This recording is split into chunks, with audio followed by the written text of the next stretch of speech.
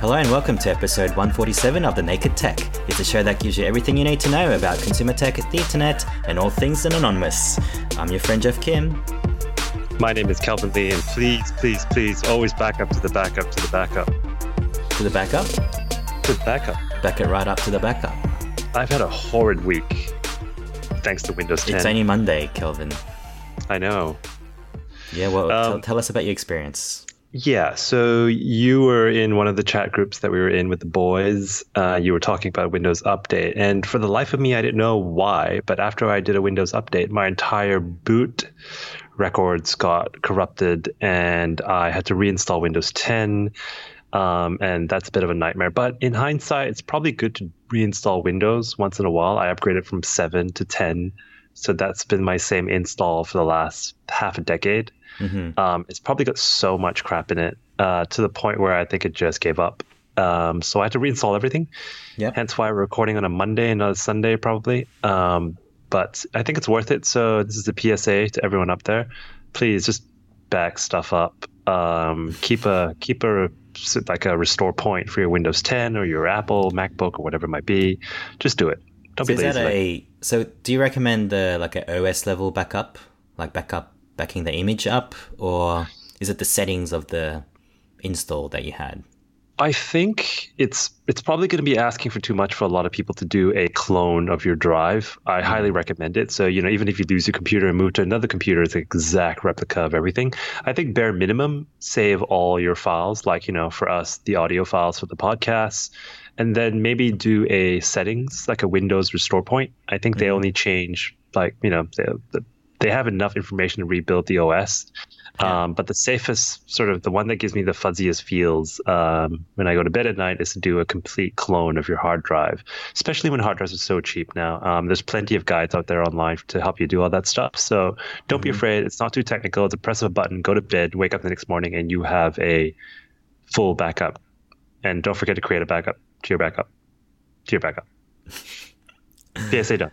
Yeah, well, thank you, Kelvin. I mean, for me, what happened for me was that there was an update, and I hadn't been on the PC for a while because I'm doing all the recording on my Mac, which is like here, and the Windows is just there. And it turned out that the mouse and the keyboard wasn't being picked up, but I could clearly tell that it lights up on boot. So I was like, what's going on here? Something's up with the Windows 10 update. So yeah, when I just read up on it, it's like the first thing I saw was like, yep, go to your BIOS setup, and there is something called a legacy USB controller thing, and just unchecked that, and it worked. So if you guys are having the same issue, I haven't seen any other news of this people complaining about. So kind of weird that just us two had Windows 10 problems in the whole universe. But I think it's a problem with Windows 10 in general, trying to accommodate old computers, new computers, legacy BIOS things, and things like that. These issues come up once in a while. Just if you have a backup, you shouldn't have an issue. And Windows has been pretty good. It's been rock solid for me personally so far. And these things happen. It's computers. Yep. Well, while on the subject of Windows, let's lead that into Microsoft Build, which we threatened to cover last week, but we ran out of time. So Microsoft Build is a developers conference for Microsoft. Again, this is one of these tech things that was done remotely. So I won't cover too many details. The only cool thing that I found from this whole thing was a new framework, they're calling it, called Fluid Office Framework. Yes. This is very interesting. Apparently they did give us a little bit of a hint last year about this. But essentially, I'm going to have a YouTube channel called Keep Productive, which is a great channel that I found recently. He's going to try to explain what it is. Now, to make it simple to understand, Fluid is essentially a way to create collaborative tables, documents, and sheets that move between applications, whether you're using or chatting in Microsoft Teams or inside of an existing email thread. Now, in an interview with The Verge, head of Microsoft 365 Jared Spataro actually describes this much better than I can, stating, imagine you could take those Lego pieces and put them in any place you wanted, in emails, in chat, in other applications. As people work on them, they will always be updated and contain the latest information. Yes, I don't know if you're getting that, Kelvin, but this is a bit of a game changer, I feel like. I feel like does it renew your passion for email? Passion for because you can work on spreadsheets from Outlook. Yeah. Well, I mean, like, what is an email now? I don't know. It's a thing. Like, what is an email versus a conversation in Teams? Know what I mean? I'm looking at these GIFs right now, and they're trippy as, man. Like, to think that we've come to a age where our computer won't like blow itself up when we try to, lift a Excel sheet onto a PowerPoint, which was a thing. Remember, like you could make updates to a table, and the graph would automatically change to PowerPoint, but it would just take forever because I don't know, Microsoft doing its things. But looking at this GIF, and it's just obviously it's you might want to stop that. I think the Twitch audience might be getting a bit dizzy there, but essentially to me this is a good thing. Going in the right direction, I feel like. So the main thing for me is like they're killing the idea of a file. So interesting your take on email, because email is basically an electronic version of a real life thing called the mailbox, right? So the email is a direct translation of what we used to do, like send letters and memos to each other, right? And that hasn't changed for 30 years. The concept of email, it's you have an inbox, you have a personal inbox, you have obviously an inbox, you have a sent items box, you've got your drafts, you've got your deleted items. That is literally like in real life having trays of paper and just sorting those out. That has stayed. Again, with documents and spreadsheets, these are like sort of files that it lives somewhere and you have to go there and change it. However, because of the current age of collaboration and trying to keep a version control of a file that you're working with a bunch of people in your team is a bit of a nightmare. So this is Microsoft's new take, and I think this is all in line with how they've been pushing towards Office 365 in the cloud. So what is a document? It's just some words. Why does it have to be in a docx file format? Why can't that be in an inbox? Like you're sharing that text around, right? And they, interestingly, they called it like Lego, which sort of bit of an in joke there, but that's quite a modular system where you can pretty much plug and play bits of Microsofty bits. And I think in real time. Yeah, I'm gonna go full nerd here, and one of the things we did a couple of years ago when we were both working together was look at something called the content model. When you look at a piece of content, whether it be an email or a PowerPoint or an Excel sheet, what is the core purpose of that piece of content? If you break it down to its core essential, it's either words or numbers or charts or macros or formulas. And people want to use this to communicate, whether it be through a website or an email message, and they only want that key piece of information. And because information changes so fast, the moment you send a piece of, communication out, it's outdated immediately. So this makes sure that there won't be any version controls issues, which is amazing. And I'm starting to find Google Docs a little annoying. It becomes unwieldy when you have 4,000 people, generating 12,000 documents. There's no central location to pinpoint who did what and where and when. Google still hasn't solved that. I mean, the last workplace I worked with, we tried to use Confluence to manage all the different versions of all the Google Doc files. But that was insane because someone would just go into Google Docs and search for something and they'll find an outdated document. So I feel like this, you can keep one document, keep some sort of a change log on the document, and it solves that issue. And I feel like because you use Microsoft Teams and I don't, this is going to be a big change for you think? Like all the reports you send out or all the data you look at daily, like is this going to be a huge game changer for you? Potentially, I think so. So my everyday workflow might involve a team member sending me a spreadsheet on Teams via SharePoint. So it's all kind of interconnected somehow. Somehow it works. It feels a bit strange because you can open up that spreadsheet separately as a file as well if you wanted to, and you can still update in real time, which seems like it's a weird concept, but I think this sort of brings it all together from a UI perspective. Again, time will tell whether this will actually make sense for most humans, because I think this is a pretty big paradigm shift, right? Yeah, it's like it's a file. Like I can't probably lost count of how many times today someone emailed me a file, attach the file to it, say, hey, can you have a look at this, and can you update it, and then send it back to me as another save it locally, and then attach it again. Like that seems like useless right now. Yeah. This will certainly help with that use case. Yeah. The other thing I want to look at is how we prepare for meetings, right? Like when you walk into a meeting, like, don't forget about that thing I sent you. I think it was Google who was looking into, before you go into a meeting, it mines your email and your Google Docs, and it looks at the people who are attending the meeting, and it lists all the documents and the conversations in like this thing you could look at, so you can quickly just scan going, but you said on Thursday that you agreed to this and blah, blah, here's the latest output, etc. I feel like this is going to help tremendously in meetings. Like everything's prepped for you. You can live edit data, and you can watch things happen rather than do version control. There's an element of that for sure, but Outlook, you probably haven't used it for a while, but like there's some AI smarts to it now. So you get a weekly report on who you've been like emailing a lot. It'll tell you like, there's sort of the reporting side of it, but also you are likely to, like on a given day, you might tell you that this person might email you with something. Also, if they've and if they're in a meeting together, they'll tell you all the conversations you've had in the last couple of weeks or something like that. So I think there's definitely going to be some AI element to all of this. So Microsoft has to get that right, and I think at this stage they're probably mining a lot of data, checking out all the behaviors. So they're definitely in the lead.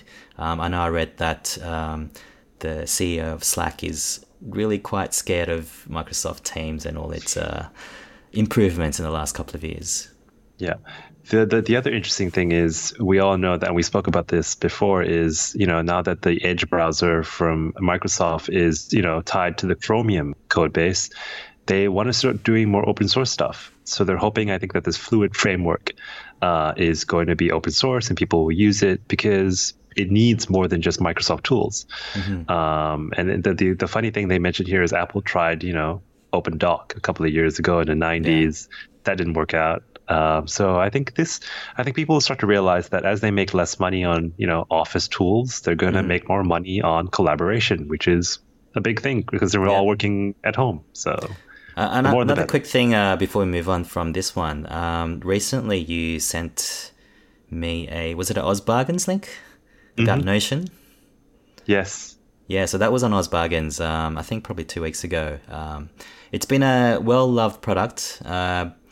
It didn't have a freemium model until just recently, and if for personal use, they've opened up the whole product set. I've been sort of in and out of it the last couple of weeks. I feel like a lot of the Fluid framework is based on Notion. I have tried to create a homepage. It's kind of like that. It's a bit very modular in its design. You can create a page, I suppose. So if you use the web interface as a analogy of how this works, you have to build they recommend that they build a sitemap for your personal life. I'm starting to. Crazy. I mean, it's not for SEO or anything like that. It's just to keep your pages organized, right? Yeah. I think it's one to check out. I don't know how much you've dabbled into it so far, Kelvin. I haven't had a lot of time with everything that's happening at the moment, but the concept of it definitely draws me in. It's just my go-to tool for everything at the moment is Simple Notes. When I'm under pressure to quickly take notes for anything, I just use Simple Notes. The thing that I always get afraid with these things, and I got sucked into the whole Evernote thing a couple of years ago, was I try to do too much when the tool is too advanced. I tag it, I move it around, I try to add audio bites and images when all I need is text. So hopefully there's some in between, and Notion looks amazing. And maybe we could move the show from what we use in Trello now onto Notion, and people can see everything. Like, should you still be doing show notes, or should it be in Notion? If anything, it'll be a great experiment for the podcast. I think if I had a small to medium sized company, like Notion would be the intranet basically. It could definitely replace Confluence. Even like they got Jira like Kanban features as well. The UI is a little bit clunky. I feel like there's a lot of tags you can use, a lot of emoticons, emojis, just to highlight certain things because the kids love that, right? But yeah, I'm gonna give it a go over the next month or so and perhaps report back. Hey, move the podcast over, man. Let's use that. Trello still wins out for me. Okay, from Microsoft, we're gonna go into space. Oh yes, that was a big news event. Well, apart from all the other stuff, but we're gonna keep it light here on the Naked Tech. And this is possibly the biggest technology news of the year so far. Here is a clip of a launch. 3, 2, 1, 0. Ignition. Liftoff of the Falcon 9 and Crew Dragon. Go NASA. Go SpaceX. Godspeed, Bob and Doug. America has launched. America has launched and come back down very quickly. But Bob and Doug, that's Bob Behnken and Doug Hurley, who are NASA astronauts. For the first time since 2011, Americans have lifted off or launched from US soil and gone to as of last night, the International Space Station. First of all, let's talk about the obvious. Are you digging the new spacesuits? Like, what do you think, man? I don't know. I think the helmet's cool, but like, I don't know. Is it their body shapes actually? It just they just look kind of lame. It looks frumpy because I think we're so used to seeing a belt or some separation between the top part of the body and the bottom. So it kind of looks like they're compressed. They look like Lego men. So they look super tiny. They look tiny. They almost look photoshopped as well, which I'm sure will, drive the conspiracy theorists circle crazy. But I can't get over those boots. They're just like regular Wellington boots, right? Like rain. Hey, dude, if it works, man. The other thing the other favorite image I saw was the console within, what was in the Apollo missions, what was in 2002, and what was in these SpaceX rockets, like just like cars, right? From analog radio to a touchscreen to everything is touchscreen. Yeah, and the gloves are actually specially made so that they can actually interact with the touchscreens as well. Yeah, that's important, man. It is. It's like I think ski when you go snowboarding or skiing. I think the gloves have similar sort of thing, technology. Okay, a little bit about the mission. So it was the Falcon 9 rocket by SpaceX from the famed 39A launch pad side of the Apollo program and SpaceX. And they do partner with Boeing, apparently, I read as well.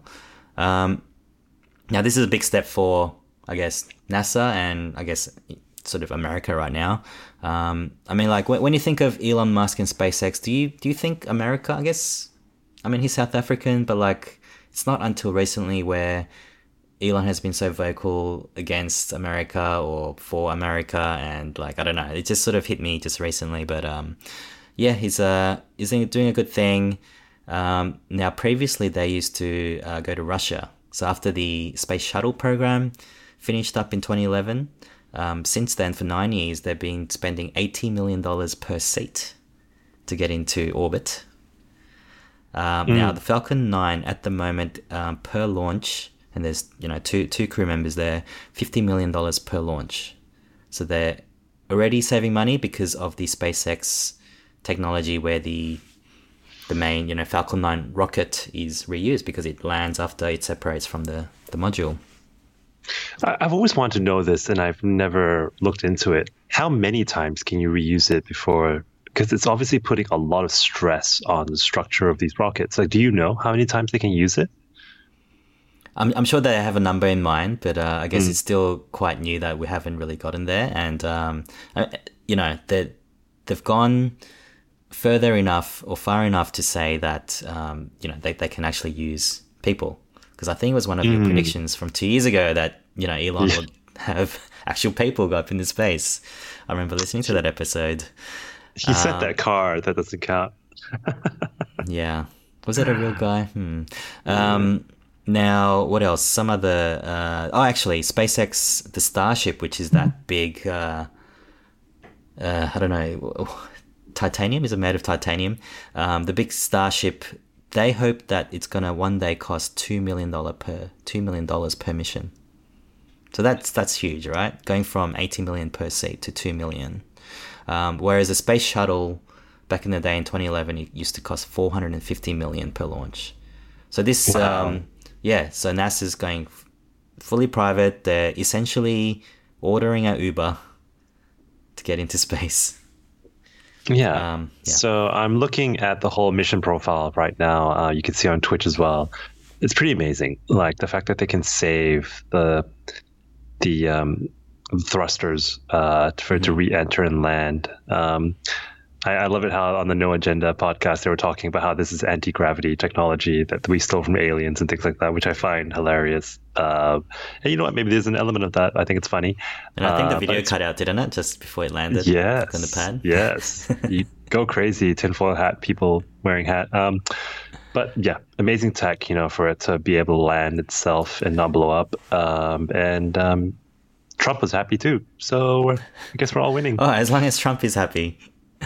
It's a fun old world.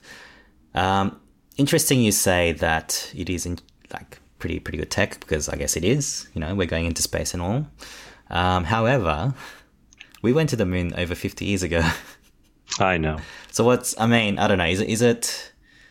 It's kind of bittersweet for me. It's kind of bittersweet. So like we're celebrating going, you know, taking men into space. Where I think the computing power of the whole Apollo mission was less than, like, if you do a Google search. I don't know if this is an actual myth, but like this is the, you know, often quoted statistic that a single Google search uses more computing power than the whole Apollo mission put together. Yeah, you know what, the world, I mean, it was very much driven by the Cold War, right? Like who wanted to land on the moon first. So the world's a different place. It's all about money. You got to get there cheap. And this is the starting point. So, okay, I'm going to play the other. Yeah, go. Can I go on? The other sad thing is, I guess, Virgin's out of the competition, right? With their money troubles at the moment. So, yeah. Well, at least SpaceX is doing something. It'd be interesting to see what Amazon dude, Jeff Horizon Bezos. Because he's up to something as well. So all these commercial flights is going to be a new thing. So that's a good segue for the next clip. So I have Lauren Grush, who has the most amazing name on The Verge. She's going to be talking about maybe a possible future. This launch could bring the dawn of space tourism that much closer. SpaceX has already promised to send tourists to orbit on its Crew Dragon next year.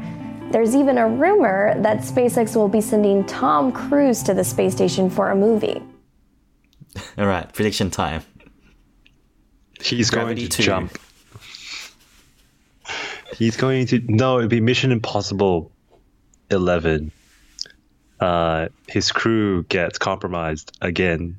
They get denounced by the... What government agency does he work for again? The MI... Whatever. So the ISS is kind of like crashing into Earth's atmosphere. He's hanging outside in his spacesuit, in his SpaceX spacesuit. It's Tom Cruise, man. He doesn't need a spacesuit. Oh, right. Okay. All right. So this brings up a question, and I've been having these debates this week with some friends. What, like, if the price comes down enough, what is that ceiling for you? Like, how much would you pay to go into space?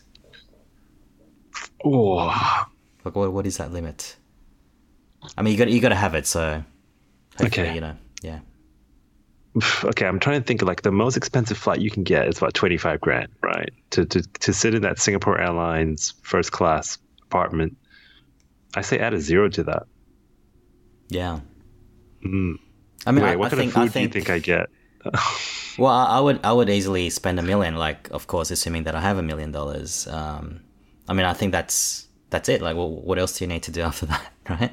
After going into space and yeah. But yeah, they're talking about space tourism. It's going to start at probably $1 million or $2 million for the first 5 years, but then say in 2030.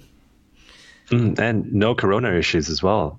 Those two guys are probably in the safest place on. I was going to say on Earth, but not really on Earth right now. Yeah.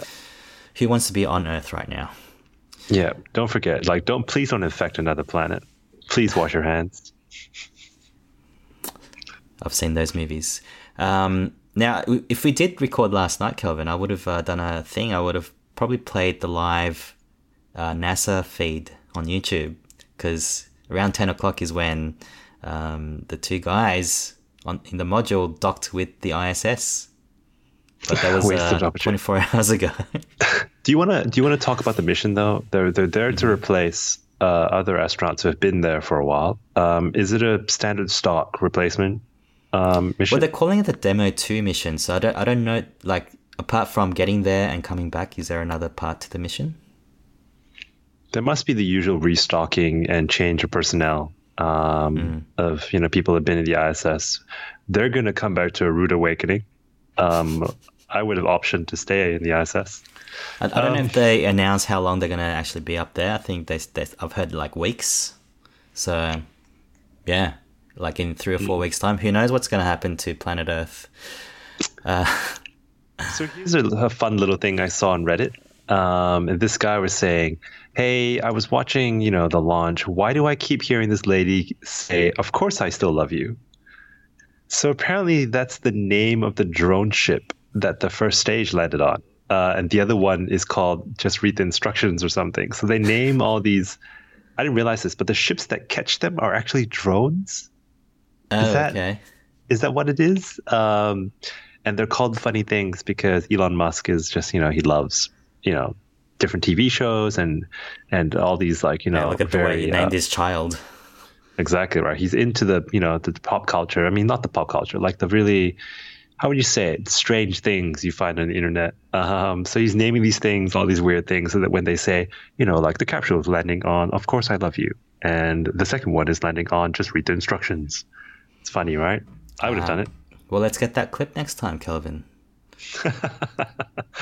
If I'm still awake. Sure. All right, so I've got one more clip, perhaps to close out the show for tonight. Scott Galloway, he's on the Pivot podcast. I've featured him a couple of times. I do like his thinking, although I don't agree with what he says all the time. But I thought this was gold. So this is somewhat related to some of the troubles that are happening right now. This is a potential business model for Twitter that may solve a lot of problems, Kelvin. And they need one. Would you like to hear it? Okay, I'm going to play the clip. I'm going to play the clip again. The most effective legislation be to figure out a small way to tax every message that's sponsored a penny and force these guys to move to a subscription model, which would probably result in shareholder value creation and get rid of all the rage. Turn off the rage machine. I'm all in. Subscription, pay for Twitter. Explain that to me slowly. So what he's saying is, instead of a completely free ad-supported model, make it a subscription model just like Netflix. So you don't have a race to the bottom. What he's essentially saying is that because of their advertising model and just the nature of that, the algos will focus on the very shouty, rage-filled tweets, which is not really doing us any favors right now. I love the analogy with Netflix. People used to laugh at Netflix going, hey, why can't you recommend shows to me that make sense? I'm like, you don't want that.